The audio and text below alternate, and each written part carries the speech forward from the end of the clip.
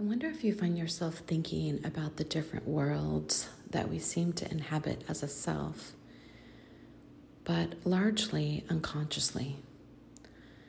It's almost like we become aware of worlds as we become adults because we've lost some connection to it somewhere between childhood and adulthood. We stop seeing and dreaming in the way that we used to, when we used to have imaginary friends and imaginary worlds.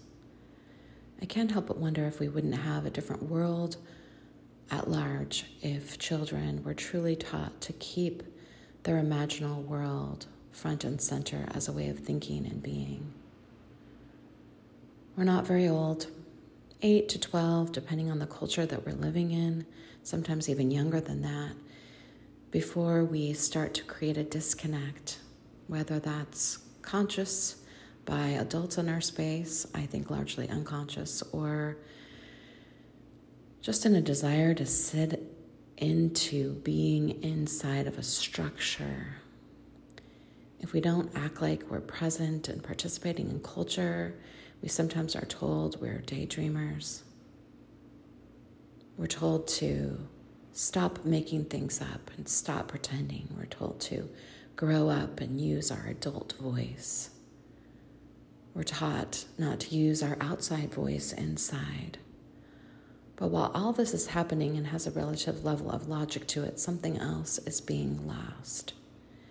We don't even know enough about it to talk about it. Many people have to become adults and be able to afford education in order to start thinking about the imaginal world they left behind as a child. So many people we work with in our intentional creativity community can remember the moment they put down a crayon. That's how significant that moment is. If I ask them what was happening in that day or even what they were wearing or who was there, they often have this almost supernatural vision of themselves in that moment. We're yet to determine why that image is so absolutely looming and huge in our lives, why that moment would be so big that we would actually stop creating sometimes until we're adults. I have different theories about why I think that moment is so significant. One of them is that until that moment, we are largely connected with our imaginal world and move freely and easily between imagination and what others around us perceive as a kind of reality. When someone becomes critical of our creativity, which in many cases is an externalized version of our internal world, whether that's drawing, singing, dancing, playing, make-believe. When that in any way gets criticized when it had been largely encouraged before, but nobody told us when we were going to stop being encouraged to be imaginative. There was no warning. We get surprised. In that moment, something happens, a rupture, that it could take the rest of someone's life to repair if we even know to do it. It's almost like we're caught in the act of somehow not being connected. Somehow not being connected to the reality that the adults around us have been enforcing. It's a moment, it's a flash, it's a rupture. And we start to, in a way, for many of us, become concerned about ourselves. It could be a moment where self-trust is lessened and where we recognize a stark reality between what we think of as our imagination and what we are now crashing into as the reality in which everyone else is living and somehow we weren't. My mother, Karen, used to think of this moment as a time when many people would start to think they were just a little bit crazy and had to hide and pretend to behave in order to fit in. Over days, months, or years of trying to fit in and not invite that imaginary friend to the lunch table anymore, because now there's real friends to behave and act normal with, we actually start to lose trust with that internal world. And then later, as we go on in education, we're criticized if we're not connected to our creativity and our imagination. We're criticized if we're too structured, too A-type, too left brain. And so this tug of war between imagination and reality is set in place, and barely ever do we actually talk about it in a way that can be understood and healed. In the work of intentional creativity, the invitation is to reconnect to the imaginal world while still being connected with the resonant world. I call it resonant world because I don't want it to be an external world from our internal world. External, inherent in the vocabulary, actually indicates separateness. If we could move from our inner world to our imaginal world and then into a resonant world, we would be able to navigate what we experience as internal and imaginal and relate it and bring it into harmony with the resonance of those people, places, things, animals, energies, archetypes, creatures, symbols, and stories all around us. We would have a sense of place in the cycle of things and a sense of our own place. It would be resonant, and we would seek for contextual resonance by choice, and our imagination would give us contextual relevance. One of the things I have to watch myself with when I'm leading circle is when someone seems out of context. In my family's world, context is queen. It means you are conscious of being appropriate to the context. And when someone isn't appropriate to the context, to me, it interferes with the resonance, and I want to smooth it over and stop it. That's my first response. What my mom would call a knee-jerk response. It's the first response. The second response is, how is this important right now? How is this wild moment leading to something else? If someone's breaking out into a dance in the middle of a meditation, should I invite everyone to dance? If someone's making a lot of loud noises or opening a candy wrapper while I'm trying to say a prayer, should I suddenly start to make sounds and invite everybody to do the same? Should I ask the person to stop, or should I impatiently wait? When I lead circle, it's this interesting moment to notice all the sharp bits about myself, about how much I desire a level of coherence. But a resonant world wouldn't necessarily be that everything is the same and in harmony. It would actually mean that everything works in tandem in its time together, and that there's a place for everything. What I think I'm really reacting to is what I perceive as a lack of consciousness or a lack of willingness to participate in what I consider the energy that I'm weaving or that's present. That's where the overworld comes in.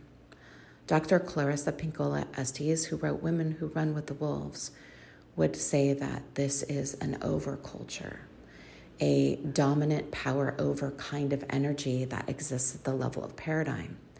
Pretty much all of us participate in it, even those of us who lead circle. For me, when I notice that overworld coming in, where I have a desire to control for the sake of myself and everyone in the room, because I think it's best for everyone for there to be coherence, I have to just stop and ask myself, what is the wild one in the room trying to show us? In almost all indigenous cultures, there's a wild one. There's an emu in the indigenous Aboriginal culture. There's the coyote in Native American culture. The trickster exists in so many forms all around the world, and I admit it's one of the places I have trouble. We have quite a few tricksters in our community. You know who you are. And I sometimes am challenged by the context, but that's part of the role of the trickster, to shake things up. And what if a resonant field is woven all together with the tricksters? And what if those of us who are pretending toward consciousness could recognize the trickster as part of the resonance? The trickster, FYI, for your information, is usually one of the highest intelligent beings in the circle, because they're actually paying attention to everything that's happening. And for there to be a true resonance, there has to be a true diversity. And tricksters act out when they see there's homogeny instead of resonance. As I grow up, I'm learning. And I'm learning how trickster is not my own archetype, but how I value the supreme, hilarious intelligence of those around me. For example, on Sonoma Mountain, the land that we revere here in Sonoma County, which is considered the birthplace of creation for the Coast Miwok, the creator of the world is Coyote. I sigh when I hear that because I'm like, oh, I do not want an engagement with Coyote, but I do want an engagement with Coyote's children, 2 sisters, question women and answer women, and they exist often as 2 crows cackling on a fence. I think I've seen them. I think I've heard their stories. I think I've heard them laughing at me, with me, beside me, at all of this madness. So I watch my participation in the overworld. The dominant world is something else altogether. An overworld is the way that we try to fit in to structures and circles or insist that other people do. It's largely unconscious, and I'm not saying there's not a place for this overness, but overness unchecked becomes a form of supremacy, and at its worst, domination, and at its very, very worst, a kind of white supremacy, which becomes paradigmatic in the consciousness of the individual. I'm coming to you today with an invitation to begin to make some distinctions for yourself, within yourself, with a capital S, self. How do you think of your internal world or your internal self? Sometimes what I call the hidden self, because largely we're not conscious of the power it has and the way it operates, yet it's operating all the time. In fact, it operates how you speak to yourself, whether you hear the critic or the muse or some other cacophony.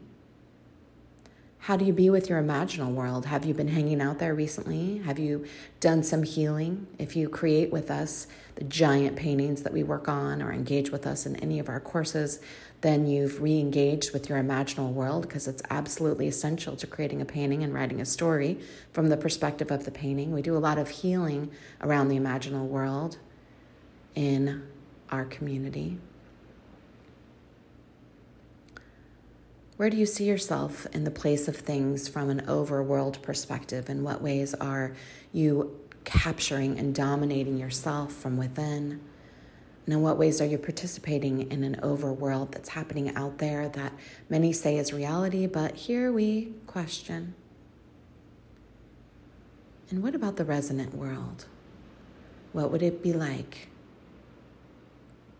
if we could work toward a resonant world which has a diversity of possibility? It isn't all peace, unicorns, and butterflies. It also includes cactus and iguana and the wild ones who refuse to be in context. When I think of the community leaders here at Musea, the reports I often receive where I am asked to step in to work something out, the first thing that I notice about the story is that someone has behaved in a way out of context with, quote, how we are here. And I realize that I, too, have been a part of creating a culture where there's a certain way that we are, and I want to pay attention to that, because while I respect that there's a way that we are that includes respect, connection, inclusivity, conscious action toward diversity, and always an efforting toward equity, even though rarely actually achieving it because it's complex and it takes time and people and conversation, I have to question the way that we have created an overworld and to pay attention. Whenever someone says, this isn't how we do it here, I want to ask, well, how is it that we do it here? And so for today, this is how we do it here. We question ourselves. We visit our different worlds. We look at our assumptions and our dominant behaviors, and we seek to find a resonance, which is not about harmony per se, but actually about life living itself. Humans are so busy trying to simplify and dominate and collate and categorize and articulate that we tend to trim the wild garden. And I don't know about you, but the wild garden is the place where life is happening. In my relationships, in my creativity, in my truly hidden world self, I want a wild garden. I don't want my hedges trimmed and my palm trees topped and the bugs kept out. I want a wild garden. A wild garden has the sound of resonance. Moments of harmony, moments of chaos, moments of out of context wildness, and plenty of peace and quiet woven in. So today the invitation is to consider your own relationship with your internal world, your imaginal world, your overworld, and with the resonant world. And to ask yourself, is there anything right now that's arising for you, where you desire to do a little bit of a deep dive into a territory where you haven't been hanging out? Maybe right now you could close your eyes, enter the realm of imagination, and just look and just see and just ask, what message from what part of my worlds is arising for me right now? I invite you to sing about it, to write about it, to draw about it, to be all about it.